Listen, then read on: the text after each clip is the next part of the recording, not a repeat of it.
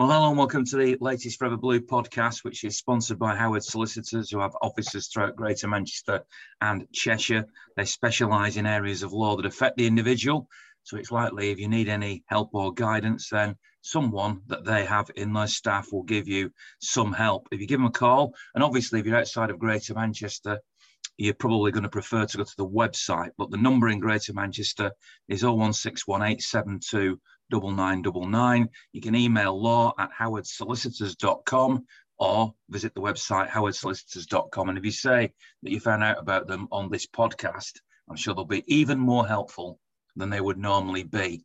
Now, my name's Ian Cheeseman. I'm a long-term City fan and journalist, and this is a weekly Manchester City podcast, which is open to all, of course. You don't have to be a City fan to listen, where we discuss everything that is going on with our fabulous club at the moment. So we'll be talking about the game at Bournemouth, because this is a week since the last one, the game at Bournemouth and the midweek trip to Red Bull Leipzig in the Champions League, and looking ahead to the FA Cup tie at Bristol City and maybe the visit of Newcastle in the Premier League next weekend. Now, our three guests, as always, we've got two of our regular members, Andy and Steve, but we have as our special guest this week, the one and only king of all Geordies, Mr. Dennis Tuart. So, Dennis, thanks very much for joining us.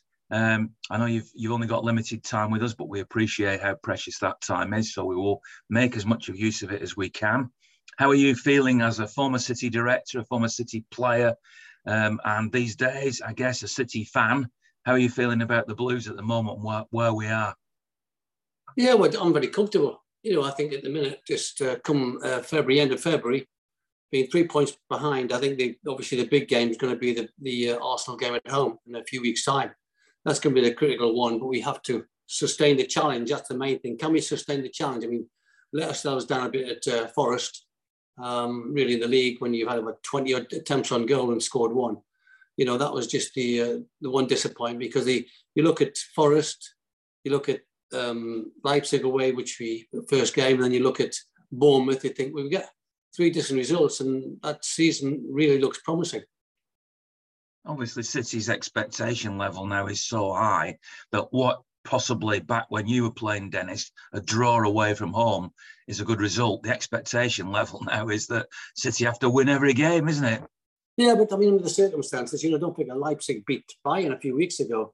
So they weren't a bad side, and I thought the first half we dominated it unbelievable. I think we just need that, which has been a bit of a down for us in the last few weeks, where I just get that second goal, just to close the game down. Once we got the second goal yesterday at Bournemouth, I knew that was it. We could relax, and then when Phil got the third one before half time, I thought, wow, that really is a statement outside to the rest of the league. Is there a level? Well, there is statistically a level of inconsistency that's slightly higher than it was last year. I mean, City didn't slip in games like the Brentford game or the Everton game or the Nottingham Forest game last season. They tended to win those, what you might call, more routine matches more regularly, didn't they? Yeah, I agree. And that's been the issue. We just haven't got that second goal early enough. We've always seemed to do well early on, but to get the second goal, because the opposition then really have to come out, because what's been happening, we get the ball, we drop deep, our tempo is a bit slow on the build-up, and sometimes I just get a bit frustrated when our back four keep passing the ball backwards and forwards to each other, and the opposition just drop deep. And when we do get the ball forward, it's the space is limited, and that's why David Silva and Sergio Aguero are brilliant, because you get the ball to David Silva 30 yards from goal, and you can see him looking for the little runs off Sergio in the little gaps between the defenders, and David Silva would find him. And that's the thing we haven't got there. We just haven't got the ball forward quick enough on enough occasions. City dominate possession generally in games, not every time, but most of the time. That's the way Pep's team wants to play. My son said to me today, as we were watching the United Newcastle League Cup final, he said, it isn't about possession. You come away from a game if you've had 75% possession thinking you've controlled it. And he said, actually, a counter-attacking team can control the game without having possession. Would you agree with him in what he's saying? And if that's the case, is that mean that we should look at City's game slightly differently?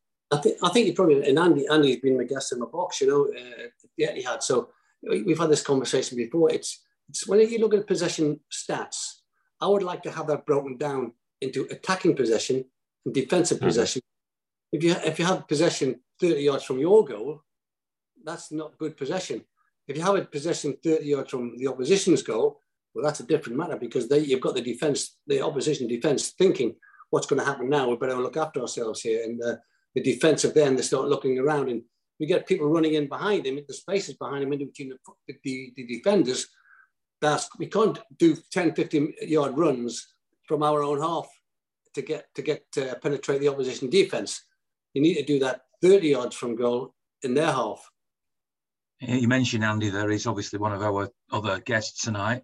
You got a view on that, Andy? I know you watched the game very intensely. Yeah, I think the midweek game, watching it from inside the stadium, I was very frustrated with the lateral play in, I would call it defensive possession. Now we've termed the phrase. Yesterday was entirely different. And I think, again, the opposition's different. Let's not, detract from the fact that Leipzig are in the last 16 of the Champions League and Bournemouth are fighting for their lives. But the idea that Pep can actually see that, and we were able to play Rico Lewis a little bit in a more attacking role. Freed Ilke yesterday, I think it was, game over, because we were able to go forward. We were passing forward, and it was just a breath of fresh air. And I think that's the sort of secret, really. How can we exploit that without having the likes of Silva, as you mentioned? How can we create that opportunity for, teams to be broken down by us still having a forward momentum, instead of this two wingers playing off the wrong foot, always coming inside all the time, rarely going behind the defender, very predictable. And consequently, we end up with this kind of seesaw football across the park against teams who, whether it's Brentford or Leipzig, or Wolves or whoever, who set up against us to simply block us from playing forward. Yeah, you were a right-footed player, Dennis, but you were a very two-footed winger, I thought. What's your view on the inverted wingers and how they suit Erling Haaland? Yeah, well, I've read both of Pep's books, Pep Evolution, Pep Revolution, about when went Barca to Bayern and then Bayern to City. And he did do this inverted fullbacks, and Philip Lahm apparently was an artist at it. Philip Lahm at Bayern Munich. But what happens when the fullbacks are inverted?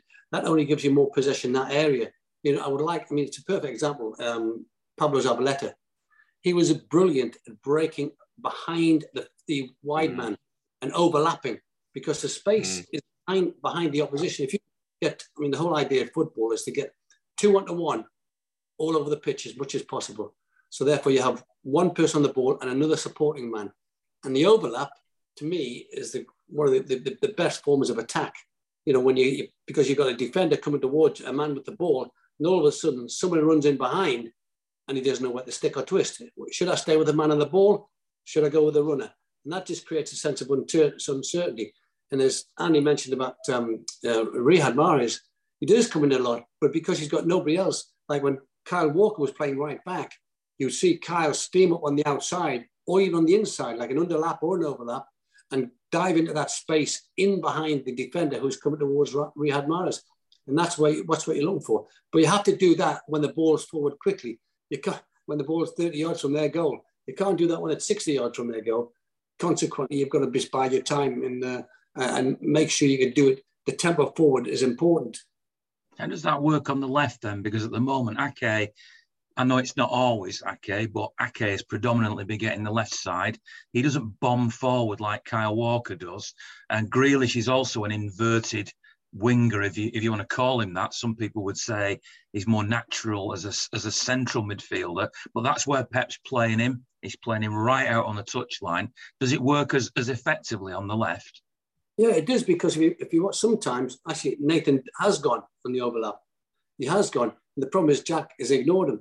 And that's, my first coach, Alan Brown, no one will heard it. And we used to do this on repetition all the time.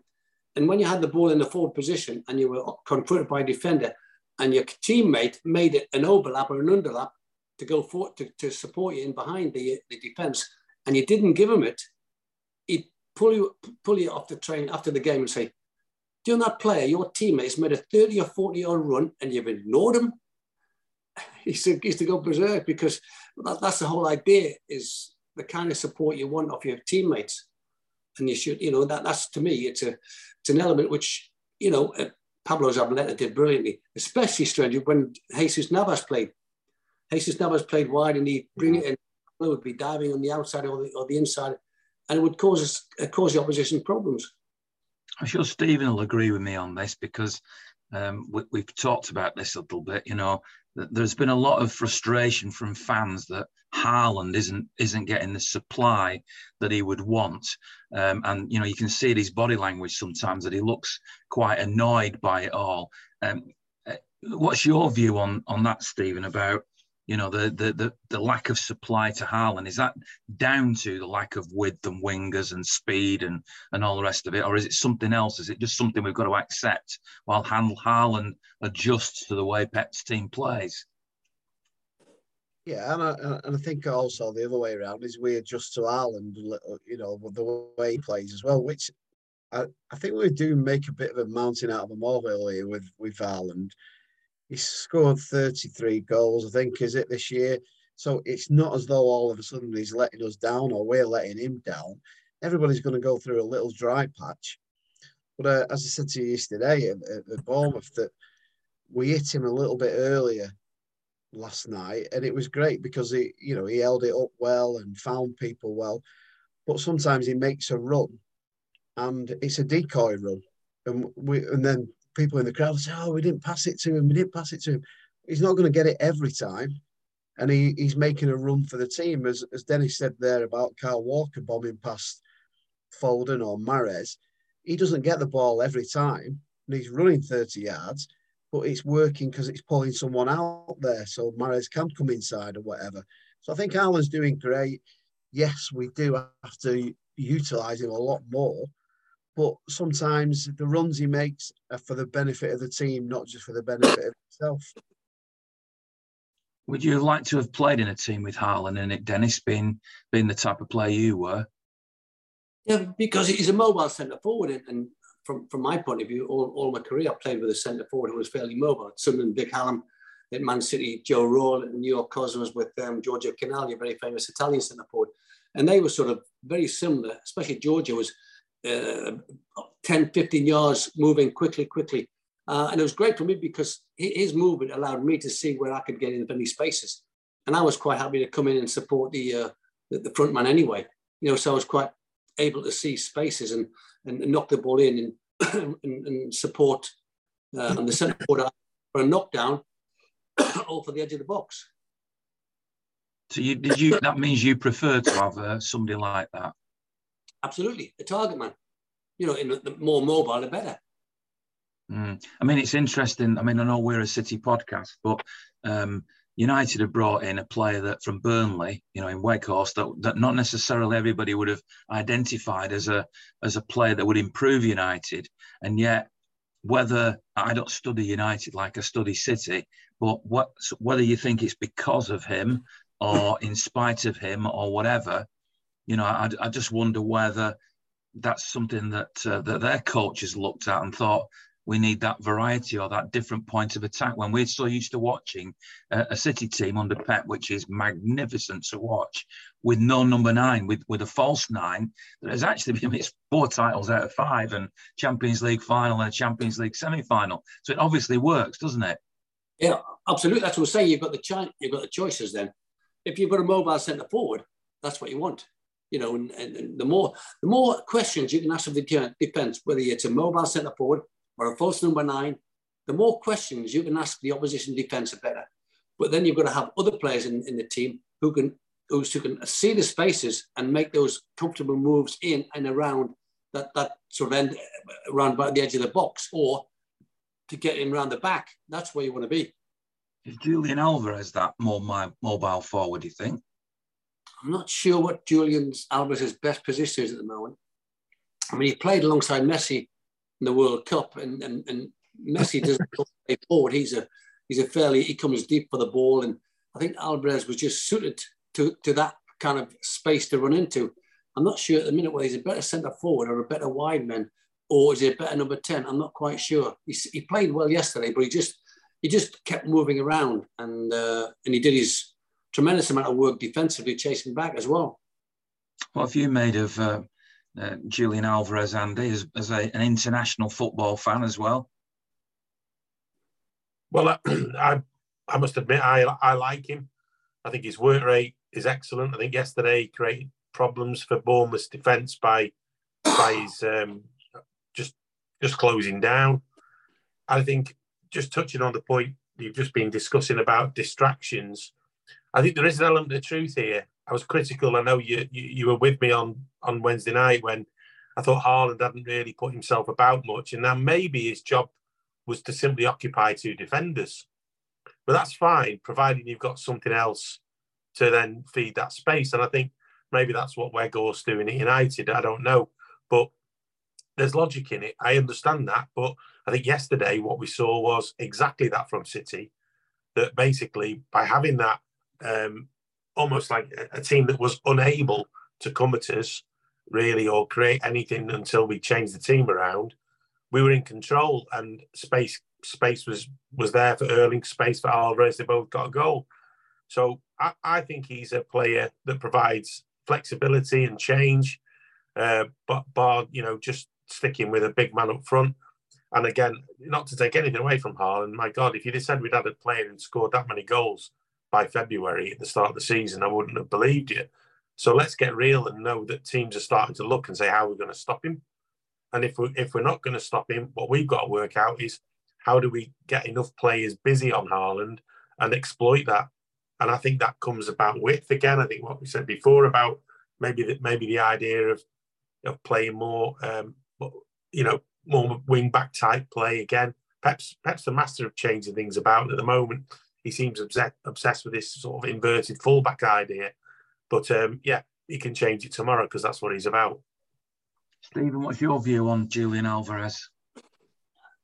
I think he's very, very good, and as both said before, his work rate is absolutely fantastic. I call him Tevez because Tevez used to mug the defenders to death, didn't he? He never give them a minute, and I think that's I just call him Tevez because he's some of his work rate to come back and win the ball in his own half is fantastic. I think he's a little raw, I would say, at this moment in time. He's got talent. He's a little bit raw. Should he be starting every game? If you ask me, I'd say no. But he does make an impact when he's there.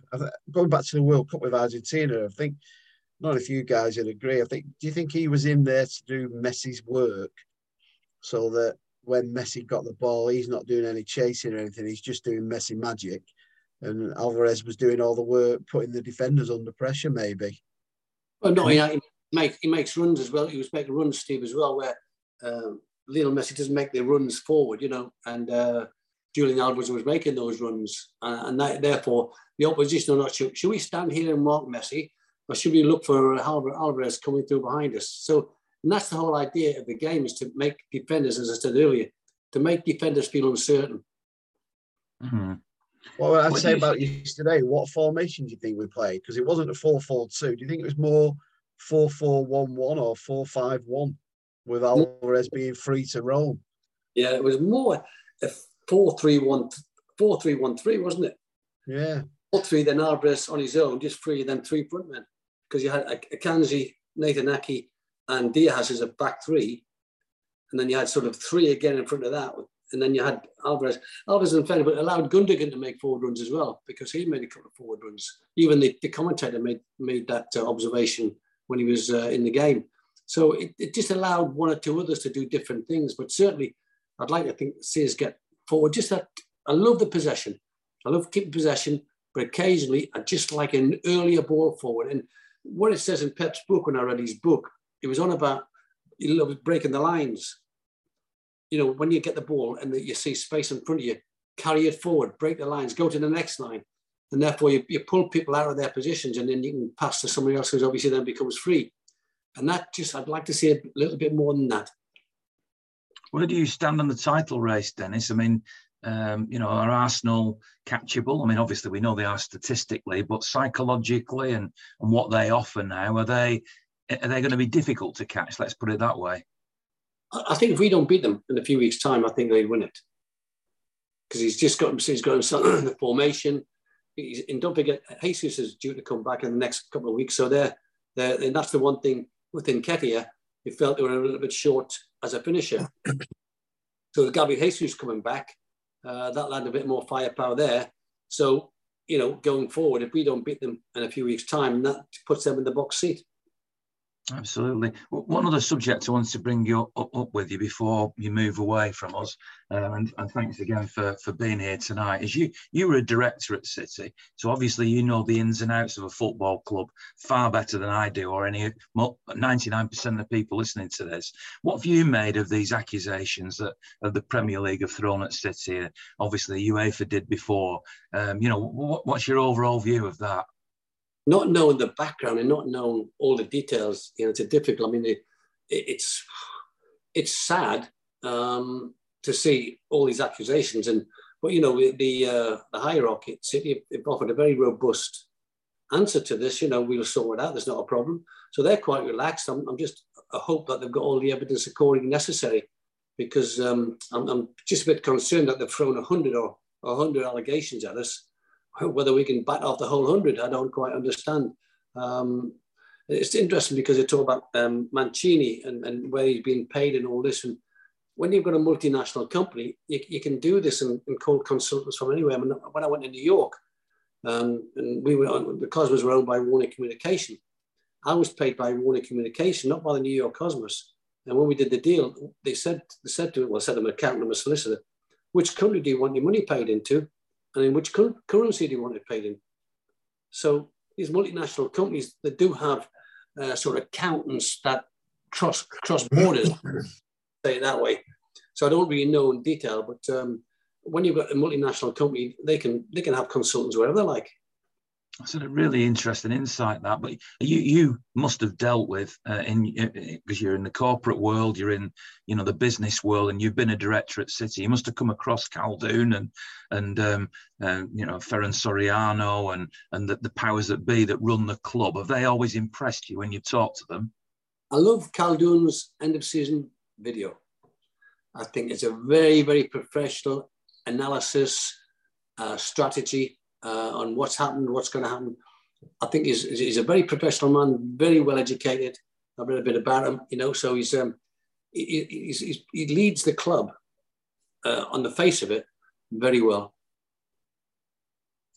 Is that the only contact you've really had then with him, just watching these videos? I thought you might have been more, in the boardroom from time to time and stuff like that.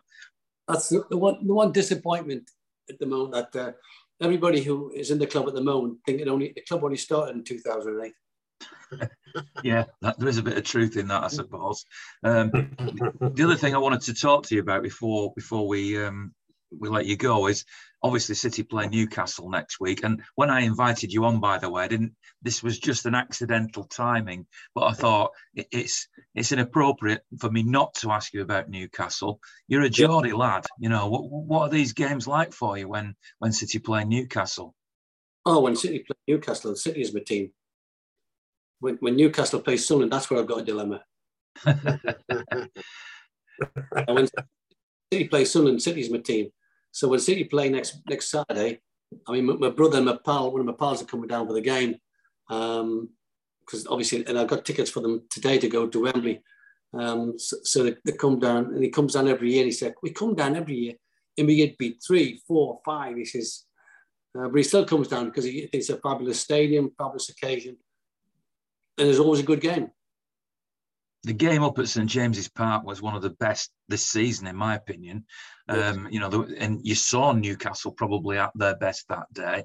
Do you feel that they're still serious contenders, not necessarily for the title, but for top 4? Or do you think that the defeat to United in the League Cup is now going to damage them? I think the defeat today, because now there just seem 1 or 2 weary legs in the team. Again, Bruno came off today, Longstaff came off. I think Eddie was trying to save them. I don't know. I'm not sure if they're in the FA Cup this week, or they're out, aren't they? So they've got a week's rest. So what team he can put? Because I was surprised Joe Linton started, because he came off with his hamstring. It was one game ago or two games ago. Normally hamstrings don't last for 7 days. If it's a hamstring, it's a hamstring. And he's just, I think he's on threadbare situations as far as the depth of the squad's concerned, and what team you can put out on Saturday is a different matter. But they're going to be strong at the back. I know Shaw got a bit of a banging today, but again, a couple of days he should be okay. Dan Burn, Sven Botman, Kieran Trippier, he captained our youth team when I was at City, and Jim Cassell was the academy manager. He's a top quality player. So I just think there's a few of the team have got weary legs. Now, whether he can put out a strong enough team on Saturday, I think it depends on, like I do have Callum Wilson, so he may be thinking to keep him for Saturday. And he took up Almiron, St. Maximum, so you can see what he's thinking about Saturday already. So they may start again because they weren't injured when they came off. So it'll be interesting to see what team he puts out, but certainly his midfield with Bruno, because Bruno went off he turned his ankle when he went into a tackle. I don't know if he showed you on slow motion on the television. So whether that's going to be okay again, because he was off a while ago with that ankle ligament damage. So it'll be interesting to see whether he's damaged it again or whether he's going to make Saturday. You think it's inevitable that Newcastle within the next year or two are going to be proper title contenders because of the new ownership that they've got? Well, the big problem, which I've always said to people, if I said to you 15 years ago, the top 40 players in the world, which clubs would they go to?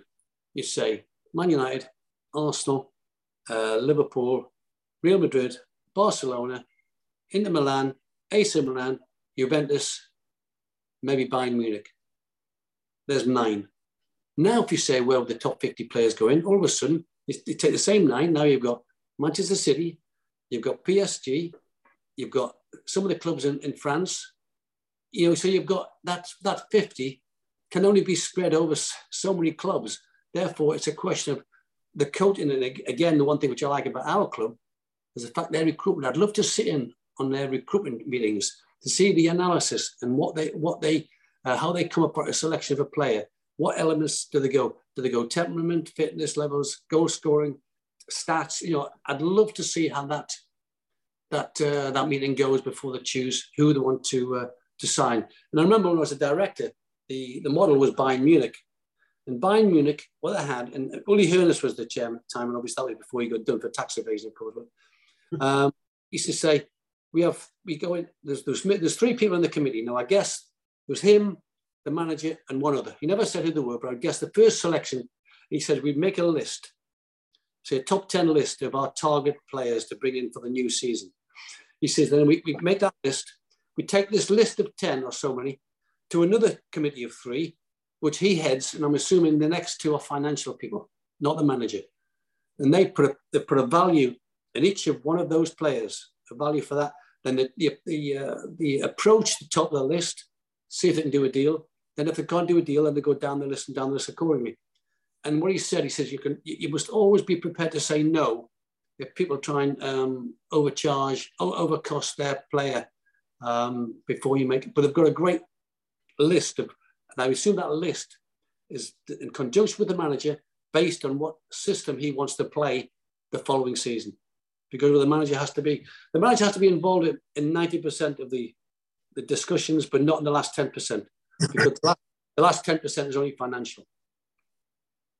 But what does that? You didn't name Newcastle in this sort of new order, shall we say? Do you think they will be eventually?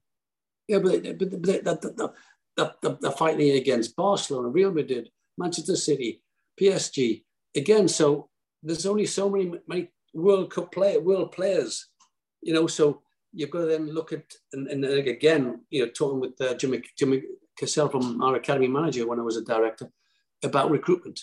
Recruitment then becomes so important, and not just recruitment at the first team level, recruitment at your academy level, because then you develop. I mean, Jim Cassell holds the record now as an academy manager. 41 players played in the first team when he came through his academy management. We raised over £60 million worth of transfer money from players that came through the academy. And he's had 28 of those 41 were internationals, even though one played for the Faroe Islands, but that's not another thing. But, and that's where you've got to, your recruitment is not just at the top level, your recruitment always is at the academy level as well. And of course, Kieran Trippier played for Newcastle, who came through City's academy and was captain of them in the League Cup final. Dennis, it's been great to have you on. I really appreciate your time. So I'm going to let you go. I know you're a busy man, and we'll carry on with the podcast with the other lads. So speak to you again soon, Dennis. Okay, well, say to you, Andy and Steve, for me. I will. Cheers, Dennis. Hey, Dennis. Okay, guys. Thank you. See you later, mate. So obviously we carry on. Interesting stuff from Dennis. Before we go to the Newcastle game, perhaps we'll go back to that in a bit because it's obviously in the future. But in terms of the inconsistencies, is there an answer to those inconsistencies? Let's start with Andy. I mean, is there is it a serious inconsistency? Because in a different season, the number of points that City have acquired so far probably would see them top, wouldn't it? But Arsenal have been exceptional, pretty much. Well, I mean, looking at the table from last season, we're not so far away at this stage, and we've had the World Cup. The difference isn't us; it's the others. And I think you look at the end of season points, and you go back over the last decade, and where there's been nearly every season, barring one or two exceptions, a ding-dong battle between first and second, we're starting to see that change. And I think the whole sophistication behind teams' preparation and professionalism in monitoring the opposition, in how to counter the opposition, in setting up teams, I think it's just gone to another level. And you'd have to say that going into this week's Champions League ties, you'd expect the Premier League to be wiping the floor again, wouldn't you? But look who's the only one with a cat in hell's chance, really, and that's Little City with a terrible draw away in Leipzig. So I think that tends to suggest that the competition is getting more difficult in every single aspect of football, and Tuesday night will be no exception, as was the quarter-final in the Carabao Cup. You know, you can even look at National League Wrexham and Notts County and the quality of football they're playing. And it's all around. You can see that Pep Guardiola and people like him have brought an immense energy to football across Europe. And we in the Premier League have the finance to be able to get the players, but it filters down into, I think, at least the quality of football into the other leagues, into European leagues. And I think now the idea of dominance, with the exception of one team who seem to have the European Champions League in their DNA still, who never like to get knocked over, they get up and they get back. And I think they're the only one who break the mould when it comes to the Champions League, at least, not in domestic football. I think that's the reality. Hang on a minute. I thought you were talking about Real Madrid there, were you? Oh, of course I was. Yeah, of course I was. It's clear that it's changed out of all recognition. The amount of money coming into football, the new owners that keep popping up, the regulators can't keep up. They're trying to deal with us. They can't do that. Dennis is absolutely bang on right, by the way. Put my business head on. Yeah, multinational companies do exactly what he said. They make ways to enable, in a very legitimate way, for monies to be transferred, for services provided by people, whether he did 4 days a year or 40, it doesn't matter. Whatever he was contracted to, if they decided to overpay him, there's nothing illegitimate about that, and the courts will throw their rubbish out. So I think it's fair to say that every competition now is difficult. We've done extremely well so far this season, in my opinion, with a number of players that we committed to a long period of time away from the club during the World Cup. I think there was only Bayern Munich who had more players involved in that competition. And so, you know, reflecting on it, maybe this season's a bit strange because of that. But in the end, where are we? We're in the wing mirrors of Arsenal. And I'll tell you, I've said it on this podcast before, you do not want Manchester City in your wing mirrors. And as long as we're there, and as long as we keep in vision, I'm very optimistic that this season will end well. One of your guests yesterday, I think, said about April being important. I think if you look at the fixtures, you could look at that as being a vital month. It's great. It's great that Arsenal are still involved in their European competition as well, and of course delighted to see that the other so-called contenders are also through their playoff into the Europa League and are delighted to be in the Europa League and happy to win the Moose Cup. Isn't it great? Absolutely. I can't let it go, by the way, that you picked out Wrexham as being, an example of football. Is that because they're Welsh? No, it just reminds me of December 1998. When Gerrard sticking it in, and that was the start of the beginning. Let's be honest. Not Dickoff's goal. It was Wrexham away. So I always have a fond. I know it's close to home, so it's one day maybe again we might play the mighty Dragons. Yeah. Absolutely. I've been there this season, did some commentary for Oldham Athletic when they played them in the FA Cup, and really enjoyed my visit to the racecourse ground, which has changed a lot. The whole bank behind the goal now is being redeveloped. I remember that being full. I remember watching an England-Wales game there back in the day. Obviously, wouldn't play at Wrexham these days, but who knows in the future. In terms of, City had a very emphatic victory at Bournemouth. Let's be honest. And all right, it wasn't that long ago that the draw happened at Nottingham Forest, but I came away, from that game ahead of my 4.5-hour journey home after travelling 3,500 miles this week watching City, but actually thinking that was more like the old City. But then there's also that bit in the back of my mind thinking this was only Bournemouth, a team that are almost certainly going to go down this season and defended atrociously. I just wonder, Stephen, where you are in terms of confidence. You made that same long journey down to Bournemouth as well. Where you are in terms of your confidence for the remainder of the season. Did that game at Bournemouth teach us anything?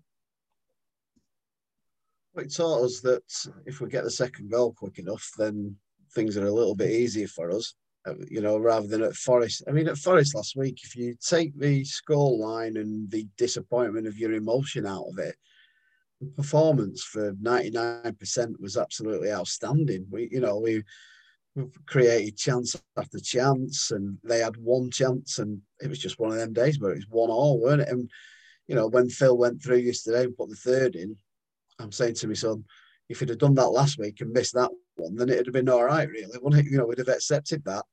So yeah, and I agree with Andy that Arsenal, we're in the, they keep looking out of these wing mirrors, and if they're City, and I think the other thing for them is that if they listen to TV, I don't know, if they've got by Sky Sports on a Sunday afternoon, all the pundits keep saying, well, City are going to put a run together. And Arsenal have got to beware of that. So they're playing out of the skins and having a fantastic season. But people just keep saying, well, City are going to come. City are going to come. So really, at some stage in their mind, they know they can't make mistakes. But we're chasing them and we can't really make mistakes. I think Arsenal will probably have a good week this week. I think they'll beat Everton on Wednesday. And unfortunately, they've got Bournemouth next Saturday. So I would say there's 6 points for them. So it makes it more important that we do beat Newcastle next Saturday morning early to keep the gap. What would it be? Back to 5 then if they win in midweek?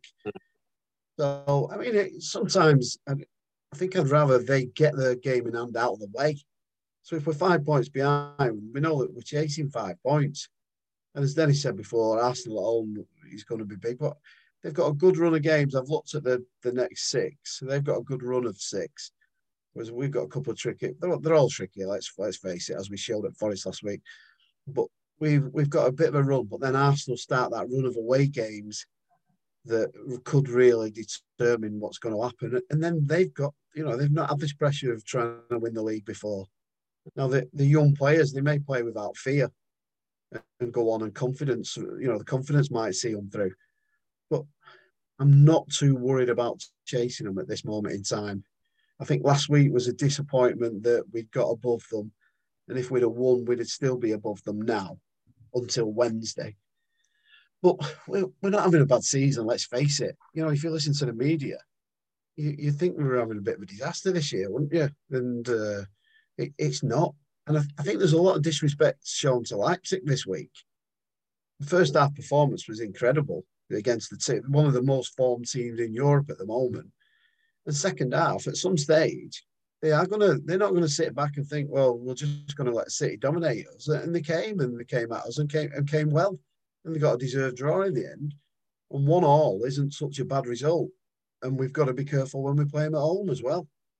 Are we all writing United off a bit too easily here? I mean, I know as a tribal city podcast, in theory, we should be saying, United, well, they're not going to be a problem. But if we step back from it a little bit and we say, well, they just won a trophy.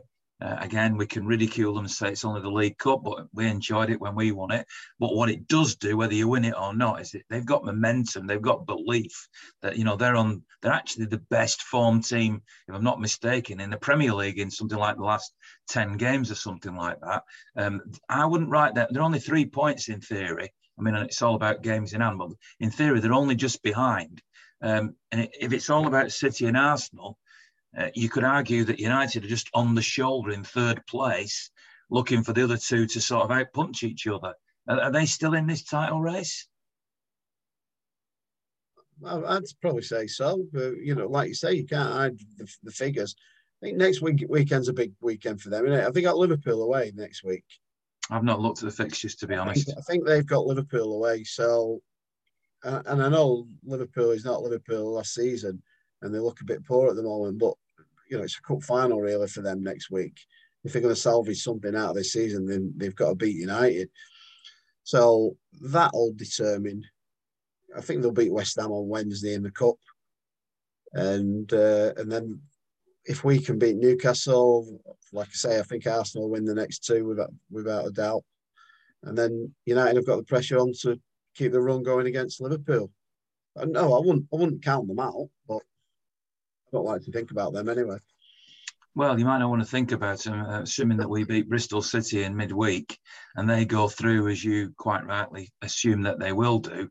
That takes us both into the quarterfinals of the FA Cup.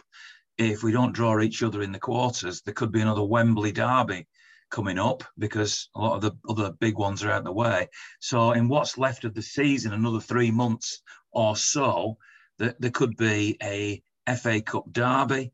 There could be nip and tuck with City and United in the title race.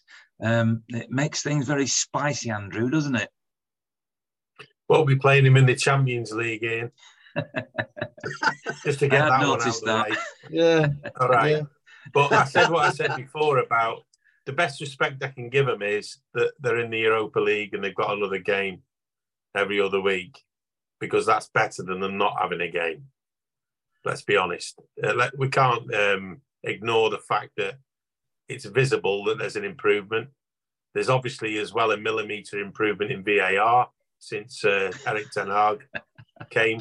And of course, all sorts of conspiracy theories about dressing room mumblings between referees and so on. Let's say it's in the Premier League's interest that Manchester United are in the title race, because Liverpool are definitely not. I think I will end my point of view there. Okay, let me ask you something else, Andy, because I don't think we've had you on the podcast since these Premier League accusations were made, and you've already touched on it slightly in one of your previous answers. But you know, just to let anybody who's listening, you're a very successful businessman. You know, you're at the top of your tree in your industry, and I know that you've studied, properly. I mean, you know, at sort of university level and everything, all sorts of stuff to do with football and business within football. So you're an expert in your field without, you know, over egging it. So you and I know you think about it a lot. What do you think of the charges that have been made? And I mean, this isn't going to, if it was going to a court, because that was what you hinted at in one of your previous answers, maybe it would all be thrown out. But this isn't going to be a court. This is going to be a 3-person committee behind closed doors. We don't hear what their deliberations are. We only see their end result. And I'm not sure what the legalities are of, complaining against whatever decision is made. Now, we had Colin Savage on here, who's a bit of an expert on the finances a little bit. giving his view, and I spoke last week to Mark Hendrick, who is Sir Mark Hendrick, MP, about the white paper and the connotations of how the white paper may have come into this as well. I just wonder what your perspective is with your intellectual and business head on of how this is going to pan out. Okay, so the Premier League is an organisation. I believe its shareholders are the clubs in the Premier League, and it cannot make the laws of the land. That's up to a little bronze-coloured building with a big bell in the tower at the top in London. That's where laws are made. So let's start there. So whatever the Premier League believe they can do amongst their rules, their code of conduct, their whatever contractual obligations they have to clubs, they may have within those rules powers which enable them to do certain things. That might be points deduction, it might be relegation or transfer bans, whatever it is. I don't know the detail. But certainly if they're acting in any way which is crossing a white line called, against the law, I'm sure Manchester City will do everything within their power to align their King's Council at very high hourly rates to make sure that the Premier League fall in line with the law. I'm certain of that. That will happen.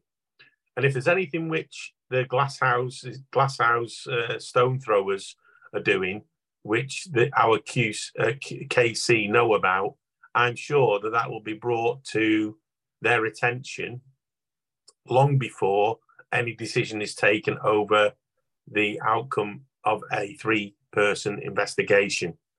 So I think it's fair to say that the Premier League, backed obviously by, in my opinion, those who would like to see less competition in the Premier League, because that's what we are.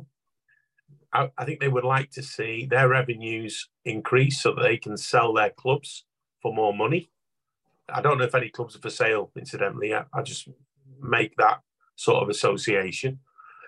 And I think that the fact that it happened in the week when the government were about to publish a white paper, I listened to the podcast where you had the MP on, I think it was last week. Very interesting. It's aligned with my thinking. I think that was a deliberate act of circumventing an inevitable sanctioning on regulation on the Premier League that the owners of the Premier League, with the sole exception of Manchester City, do not want. So I think the club is making very consistent messages to the media, to the outside world, saying, bring it on. Whatever you've got, bring it on. We'll challenge you on your accusations in whatever media we need to. But I think what it will do, and this is my only concern, is create situations where player contracts going forward will have to have more caveats in them about what if. It might create one or two players' uncertainty about whether they join City or not, depending on how long the thing goes on for. So I'm fairly relaxed because I don't believe that they could possibly live with the reputational damage that it would be if they were found out to have actually broken 100-odd accusations so blatantly. I think that would be really, really problematic for a global organization which is nearly $1 billion turnover. It's not a Mickey Mouse club. We're not just MCFC. It's a global football organization and a growing one. There's no way they can act this way without serious reputational damage. And I believe now that something like 30% of the club is owned by external investors from China and the United States. So they're not going to want their investment damaged by some historical misbehavior. If they thought something was wrong, they would force the club into some sort of admission or some change of executive management. That's how things work in business. So that's my business head perspective on it. I think we're good, and if there was something really that bad, they would have to maybe even in certain jurisdictions where we have football clubs maybe even obliged to actually disclose that in certain countries. So I'm relaxed. Andy, Well, do you you're think? right. Sorry, Go on, Stephen. oh, Andy, do you think when the investors invested in the group that this conversation will have taken place during the Welcome to Manchester City meetings? I mean, it's bizarre to even think that the question wouldn't have come up, isn't it, really, Steve? I think if you're putting that amount of money, due diligence is a key part of any business transaction when you take ownership or major share ownership in any organisation. And what City would have had to have done is they would have had to, within that due diligence process, made an accommodation for if there had been an error in what they would have not disclosed during the due diligence process, which would be extremely punitive financially. And you might say, well, it's all about oil money. It don't matter. A billion here, a billion there. We're going down with $1 billion in the bank and all that. But actually, it's more than that. It's the actual damage to not just the football club, but let's be honest, we've got here people who are putting their country in Abu Dhabi forward. It's not a secret that they wanted to place Abu Dhabi in a good light by doing what they've done around Manchester and around the football scene, as our other Gulf nations. It's not just one; there are several, and I think that the damage would be it'd be too much. You know, there's quite clearly a desire for things to be right, and I don't believe that they would, if caught out, hide away from saying, okay, fair enough, we take it on the chin. There were some things that were wrong. We should have done things better. We'll pay our dues, take our hit. And UEFA had a go at that. And in the end, that didn't really end up with anything other than a little bit of a smack on the wrist for technical reasons. So I'm not blind to the idea that there might be some wrongdoings, but I can't believe that the owners of the club and the executive of the club would continue with a facade as is being projected by these ongoing accusations. It's just unthinkable. If you believe, as most City fans, including me, believe that there is a red cartel and that it's all been aimed at sort of stopping City, it failed with UEFA, Premier League are doing it now. This might not be exactly the same, and we can't do this subject justice in what's left of the podcast, and actually we don't know enough facts about it. But one story that I noticed in the last couple of days is FIFA now suggesting that the CFG, the group of clubs that City own all over the world, because there's going to be a new, from 2025, World Club Cup that will bring in clubs from all over the place, that then there becomes suddenly a conflict of interest, or whilst City are not likely to play New York City or Mumbai City or Melbourne City in any of the competitions that exist at the moment, if FIFA bring in this new competition, it might be Melbourne City that is put forward as the Australian example. Is that going to be a problem, do you think, for our owners? Or you talk about it being a big company, Andy, and a big turnover. They must have thought this through as well. Does that mean City are going to fight against the World Club Cup, or how's that going to pan out? I've not thought about it in those along those lines, Ian. I mean, now I'm starting to think even wider about what about the conflict of interest between sponsors. Emirates, how many fingers have they got in pies? You start to ask the question. Suddenly you go into all kinds of revenue stream questions around, where is this actually being played by some, businessmen and country owners on some end game, and is football or sport generally. Golf's got it now, and I'm sure that other sports are going to feel the same, that in the end, the regulators have to, really show their power here. And FIFA, I mean, let's be honest, I was fortunate enough to spend time at Qatar, and then I realised what FIFA's about more than anything else. They put on a show, but they do it for dough. That's what they do. And so anything which is going to detract from FIFA being an opportunity for FIFA to make money I don't think they're not going to, shoot the hand that feeds them.